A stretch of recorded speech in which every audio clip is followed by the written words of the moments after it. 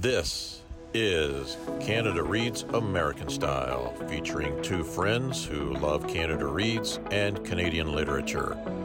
Welcome our host Rebecca from Michigan and Tara from Ontario. Hi, everyone. It is Rebecca and Tara, and today is the first day of October, which means we are going to be talking about creepy books. Spooky season. Woo. Absolutely. I had to do that, even though I'm like, it's so cheesy. I'm like, I got to do it.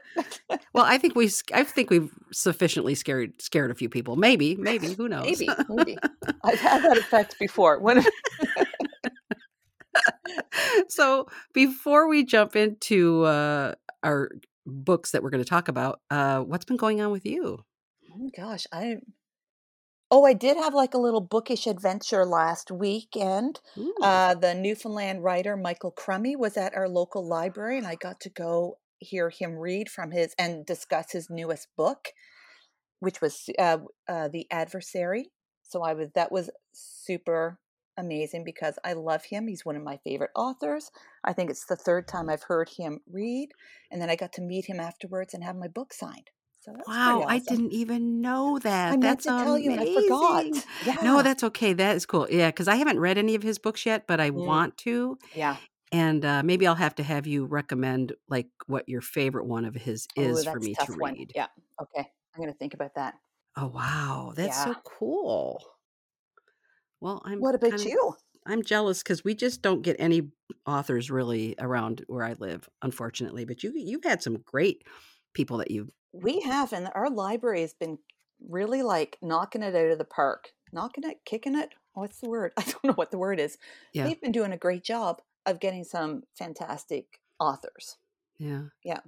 Well, I just realized when you said that about your public library, what I did this week with our public library, I don't know if people are aware or have heard of Amal, the 12-foot puppet that represents a 10-year-old Syrian girl.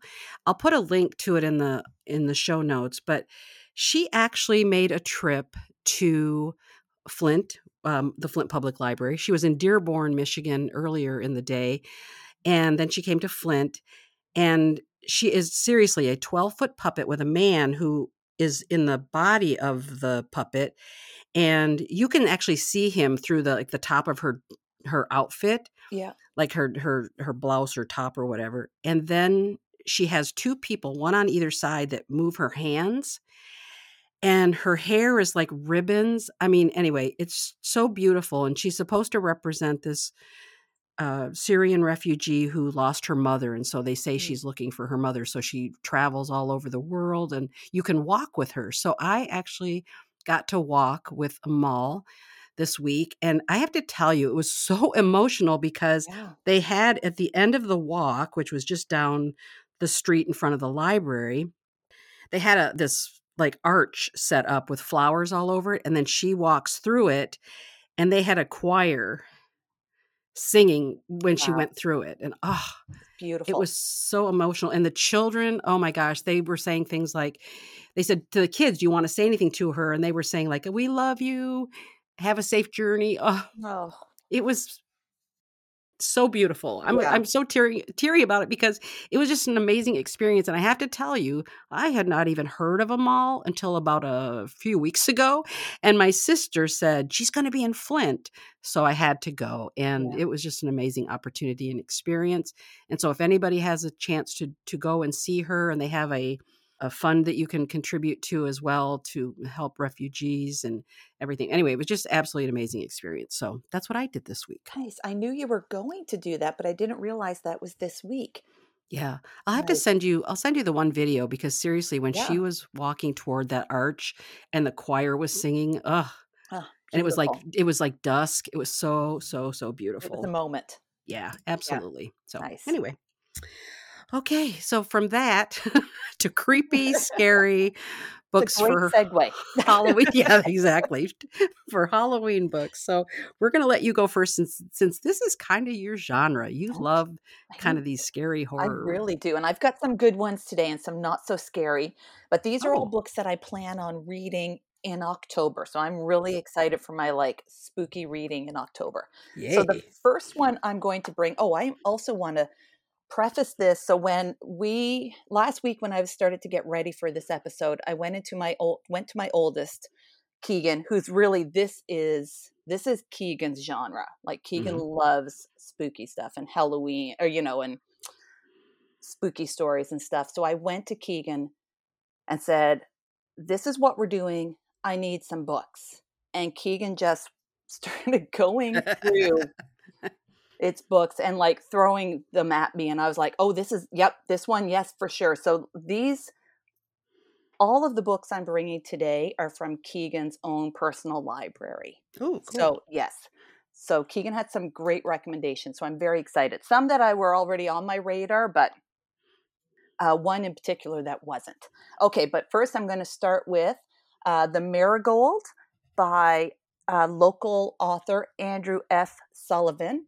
He actually lives just down the road in Hamilton from me, and Keegan was lucky enough to do a writing workshop with Andrew in the spring, in April. Wow, that's cool. And got a copy of his book from him then and had it signed. And I will let you know, I opened it up to the page where he had it signed, and Andrew signed it, "Embrace the Wet," which I thought was just like a really creepy and awesome way to sign his book. Yeah. Here's a quick little synopsis about it just to get you excited. So the Marigold is a condo tower that crumbles around its residents as a mysterious sludge spreads slowly through it. It weaves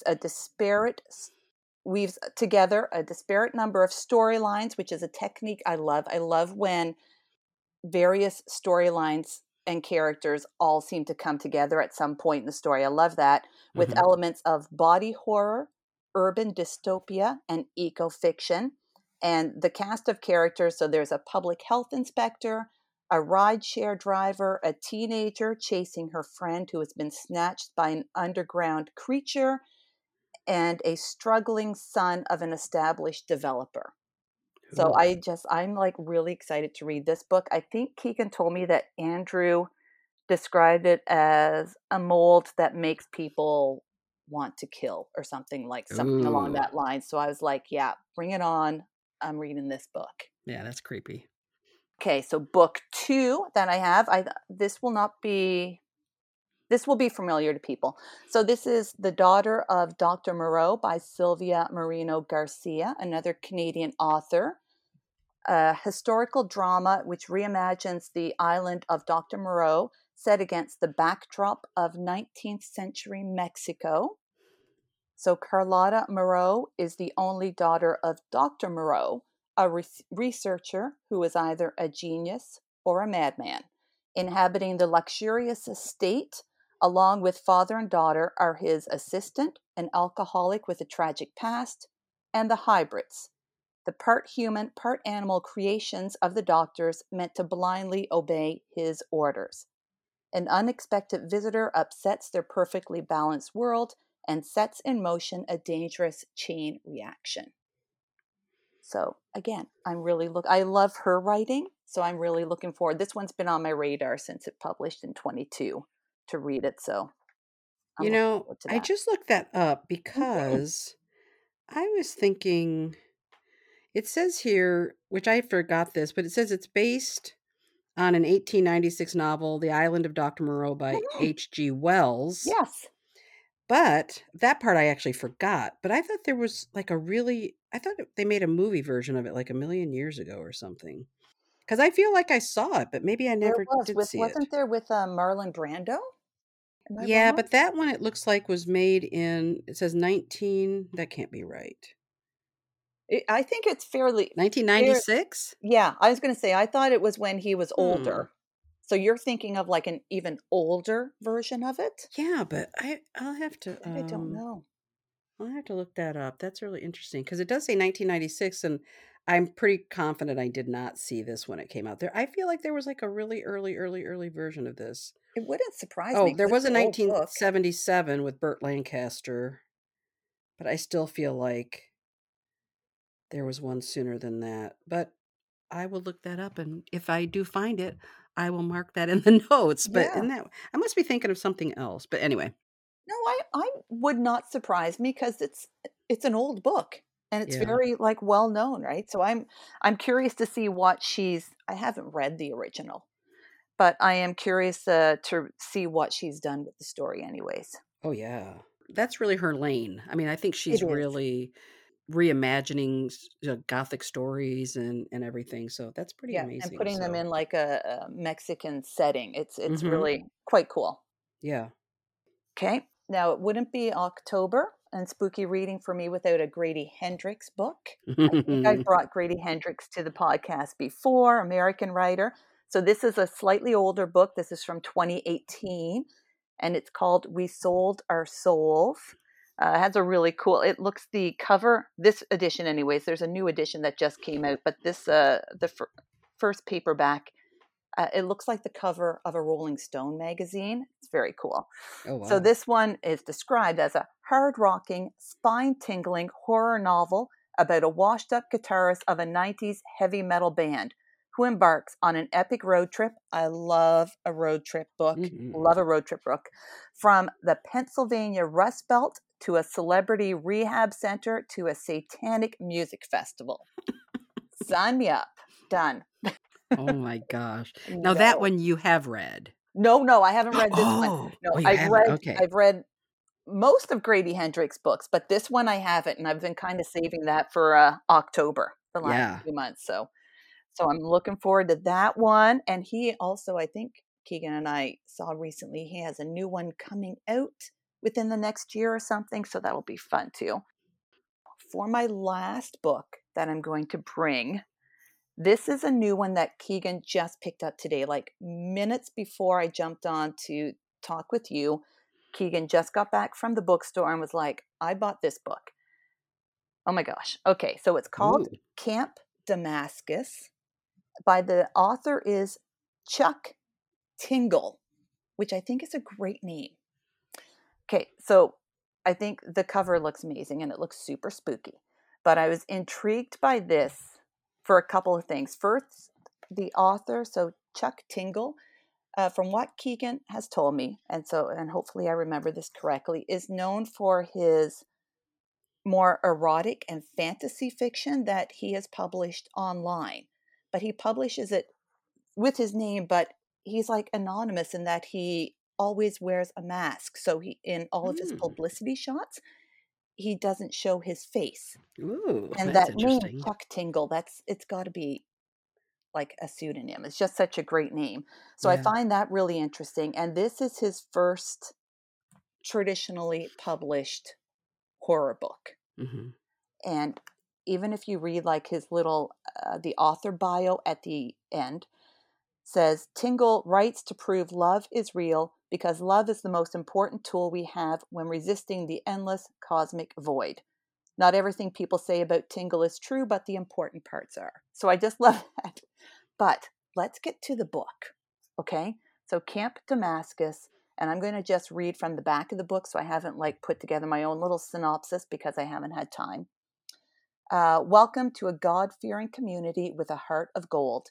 Nestled high up in the mountains is Camp Damascus, the self-proclaimed most effective gay conversion camp in the country. Here, a life free from sin awaits, but the secret behind that success is anything but holy. From Chuck Tingle, beloved internet icon, comes a searing and earnest horror debut about the demons the queer community faces in this country, the price of keeping secrets, and finding the courage to burn it all down. Right? Wow. That Right? sounds incredible. Yes. And on the cover, there's blurbs from N.K. Jemisin, who's my gosh, I think has won the Hugo for her fantasy work like 3 times. John Scalza, another best-selling author, and T. Kingfisher, who I haven't read, but I have Yeah. intentions of reading. So I'm like, so those when I saw those blurbs on the cover, I told Keegan like with his name, the cover, and the blurbs, I'm like, and the description, I'm sold on this book without even knowing anything about the author, anyways. Yeah. But that's like, I'm going to call that Keegan's Find because sounds like a great Yeah. spooky one. That one really does. It Now I have really to does. laugh because I looked up, I wanted to see what the cover looked like. So I looked it up Yes. on Goodreads, and what it says under the author profile, it says it has a picture of him with a pink bag Yep. over his head with sunglasses. And Yep. it says Chuck Tingle is a mysterious force of energy behind sunglasses and a pink mask. He is also an anonymous author of romance, horror, and fantasy. He was born in Home of Truth, Utah, and now splits time between Billings, Montana, and Los Angeles. Yeah, Wow. I know. That's And Keegan fascinating. had mentioned him to me, like, I would say at least a year ago as like someone that Keegan reads on the internet and stuff. And I'm like, I've never heard of this person. So I'm really excited to finally read something. Those are all really that's a real mix of books. That's Yeah. really fascinating. Yeah. I think I got like some real, like traditional scary, some body horror, a fun spooky, and like the Grady Hendrix, and then a more gothic one with the Garcia book. Yeah. Good blend for everyone.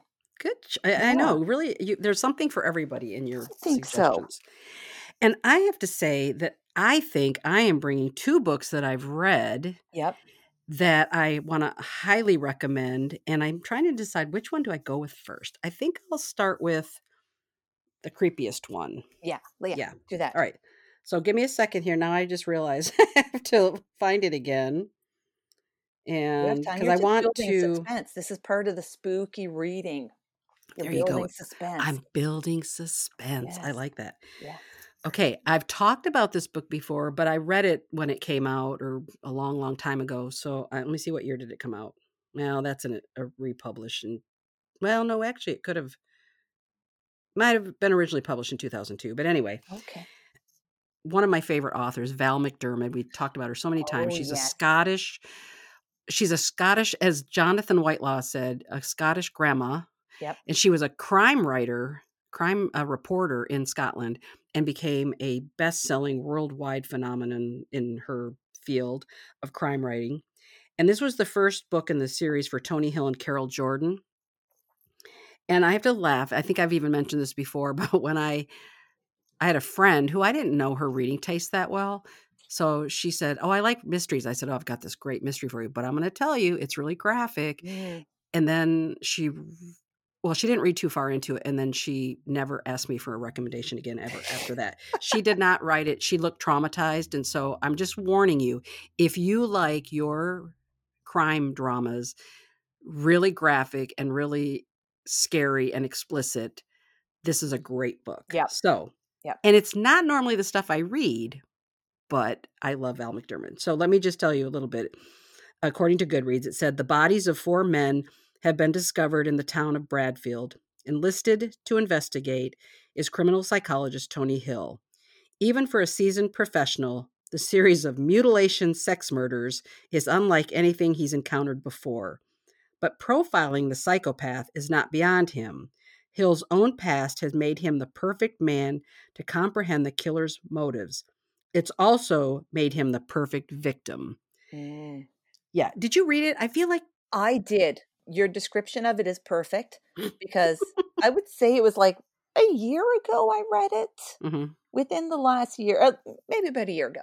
And there is one scene in particular Yep. that has not left my Same here. brain, and I don't think it's ever going to. And No, without saying which scene it is, I know we're talking about the same scene.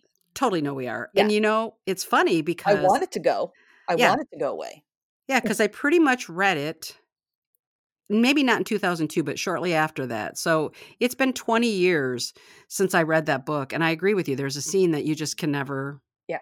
will never leave you. Yeah. And Great book. I love the series. And so I just want to highly, highly recommend Val McDermid because Yeah. she's written also the Karen Peary series, which is now on BritBox. I watched the TV series of it. Oh, It was yeah. really good. That was really great. And I haven't read Karen Peary, her series yet, but and I think she has some others, and she has standalone titles. She's a prolific writer. So if you like her, there are so many books within her canon for you to dive into. So I highly recommend that. And then I said this in my Instagram post, but I joined this online book club, and we voted for the next book to read. And since it's October, we selected How to Survive Your Murder by Danielle Valentine. And I just want to mention that that is a pseudonym for Danielle Vega, who she is as well, because she is a best-selling horror novelist. And she's written, I'm just going to throw these titles out here: The Merciless series, Survive the Night, The Haunted, and The Unleashed. And it says, and it says The Unleashed has been optioned for film and television, blah, blah, blah. So she's written this YA mystery, or actually not mystery, it's horror. So here's what it's about.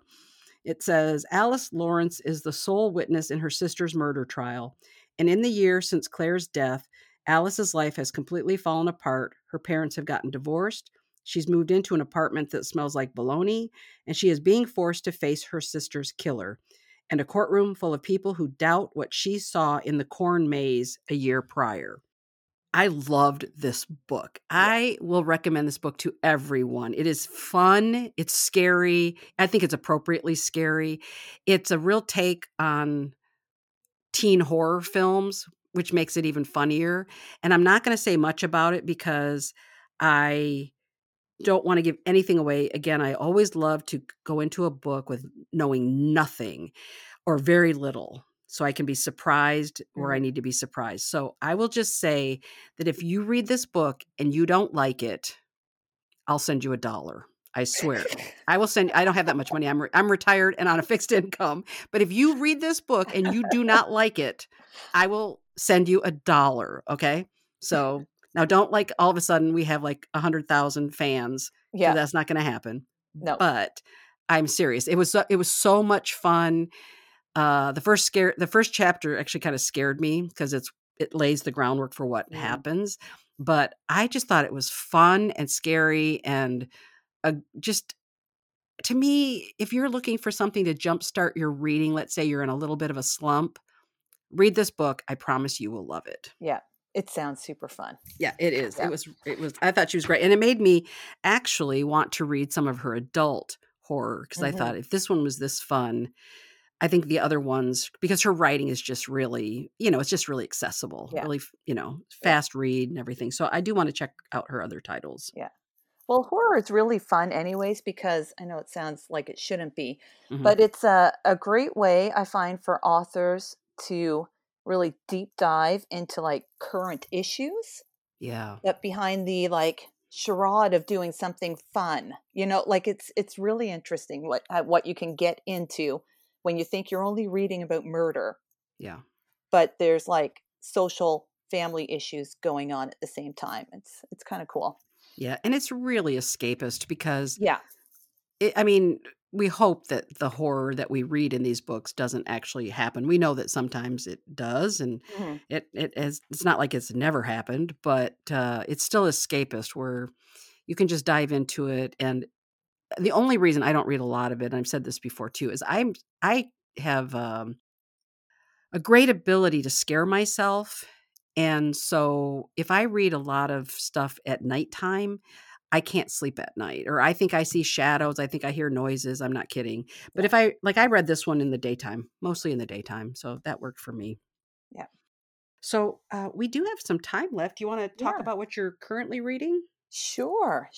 So I am currently reading, my fiction book is called All the World's a Wonder by Melia McClure. And this is about, very quickly, I'm about halfway through it and I'm really enjoying it.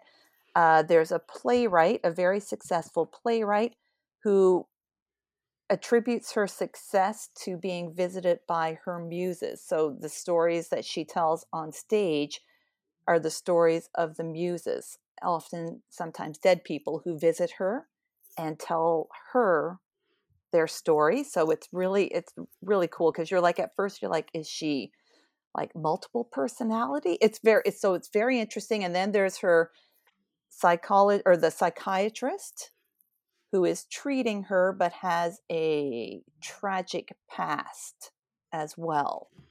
And then a third character is actually one of her muses, is one of the third characters, and you get her story.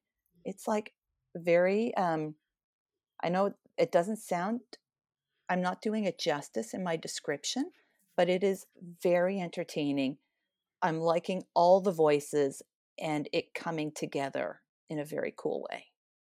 No, it's kind of interesting because I'm kind of reading along with you a little bit about what it's about Mhm. too. But is it what category would you put this in exactly? Because I is know. it seems a little like is it suspenseful? Is it like what is it? It's interesting. Yeah, see, like part of it I would think is almost like a little bit of historical fiction because, like I said, Mm, one of the characters, one of the muses, is from early 1900s. mm-hmm. So I would almost consider that like you get her story. She was an actress who participated was in the Siegfried Follies, Oh, okay, you know, yeah. that review show or something. So Mm-hmm. that part of it, I like getting the background of that. So it's almost like a little historical in that part of it. But then there is some suspense in that you don't know the psychiatrist has a dark side Yeah. and a dark past. And I'm now at that point where I'm starting to hopefully find out what's going on. Like you're really realizing how dark his past is. Is there a little bit of time travel kind of stuff going on too? In the sense that the muse, whose name is Maxine, Mm-hmm. like she's visiting the playwright who is like in our present day, Mm-hmm. but she talks as if it's 1920s. Like she's like a character. I think they're in New York City. Actually, they are. And she is someone from the 1920s who's now going outside the apartment in present day New York, going, well, Yeah. like this is a super strange place, but so she's experiencing present day New York as a 1920s person. So there is like a little element. It's very unique. It is very unique. And then even parts of it interspersed are written as a play. So some of the exchange between the playwright and the psychiatrist are written as a play, as a script. Okay. This It's is very really good. fascinating. Now, where did you come across this book? That's so interesting. This one was actually sent to me from Radiant Press, the publisher, Oh, through the okay. Halle Gadri, Yeah, who's yeah, been a yeah. guest here, right? So she's one of their publicists. So she sent it to me. And so yeah, it's fascinating. It's Yeah. really good. I think I'll bring it and mention it another time, but you can for sure purchase it from the publisher's website, Radiant Press, which we will put into the show notes. Cool. All right. I'm writing that down so I don't forget. Yeah. Okay. Radiant Press. All right, good. And what I am currently reading is my first Richard Wagamese Mhm. novel, A Quality of Light. And I think this was published back like in the late 1990s, maybe 97, something like that. But it says Joshua Kane, an Ojibwe boy, has lived since infancy with his white adoptive parents. Johnny Gephardt is white and from a young age has had a fascination with indigenous culture, craving the spirituality and strength he associates with it. And basically, it's Hmm. about they're adult men now, about 40 when the book starts. And Johnny, the white young man or the white man, he is holed up in a facility somewhere with, I think, bombs attached to him, getting ready to blow something up. Oh, Yeah. And as a protest. And okay. then Joshua is now a minister. He becomes a Presbyterian minister, even though Yeah. he's indigenous. He was raised in this white family. And they said, you used to be friends and he's asking for you. So he goes to fly Oh. to, I think he's in Manitoba. I can't remember. Saskatchewan. I can't remember. But he's going to fly to try to basically talk Johnny down from what's about to happen. Then the book jumps into their past as when they meet at the age of 10 and kind of Yeah. goes from there. It is poetic. It is so Yeah. beautiful. I'm loving it. It makes me want to read every single thing that Richard Wagamese Yeah. has written. Yeah. And what a tragedy that he died so I young. He know. died at 61.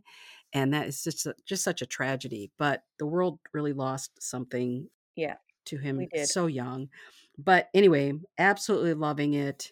And yeah, that's what I'm currently reading. Wow. Beautiful. Yeah, I love Wagamese. That's not one I haven't read. I haven't heard of that one actually. Yeah. It sounds really good. I think too, I think for the average reader, Indian Horse is the one you always think of, Yeah. right? Yeah. And I haven't read it, but I did see the movie because I actually saw the movie before I knew who he was. And then when I looked it up, I was like, oh, this was a novel. I didn't realize it because this was whatever year the movie came out, 2018 or something like that. And when I went to Indigo over beginning of December last year, I went to the section because I knew I wanted to buy something by Richard Wagamese, and this book and another one called Keeper and Me were the two that were on the shelf. Mm-hmm. Indian Horse wasn't even there. So anyway, I grabbed what I could. Nice. I think you made a good choice. Yeah. Oh, absolutely. I'm very, very, very happy about that. I guess that wraps up our Creepy Books podcast, and we hope that you found something. I believe you will find something among the books we've talked about that will suit your needs for October. Yep. So we'll have all the titles of the books will be in our show notes. So if you missed something, just check out the show notes. And happy spooky reading. Thank you for joining us on our bookish journey. If you enjoyed this episode, please consider subscribing, rating, and reviewing Canada Reads American Style wherever you listen. You can connect with the podcast and Rebecca on Instagram at Canada Reads American Style and with Tara at On a Branch Reads. Until next time, keep reading.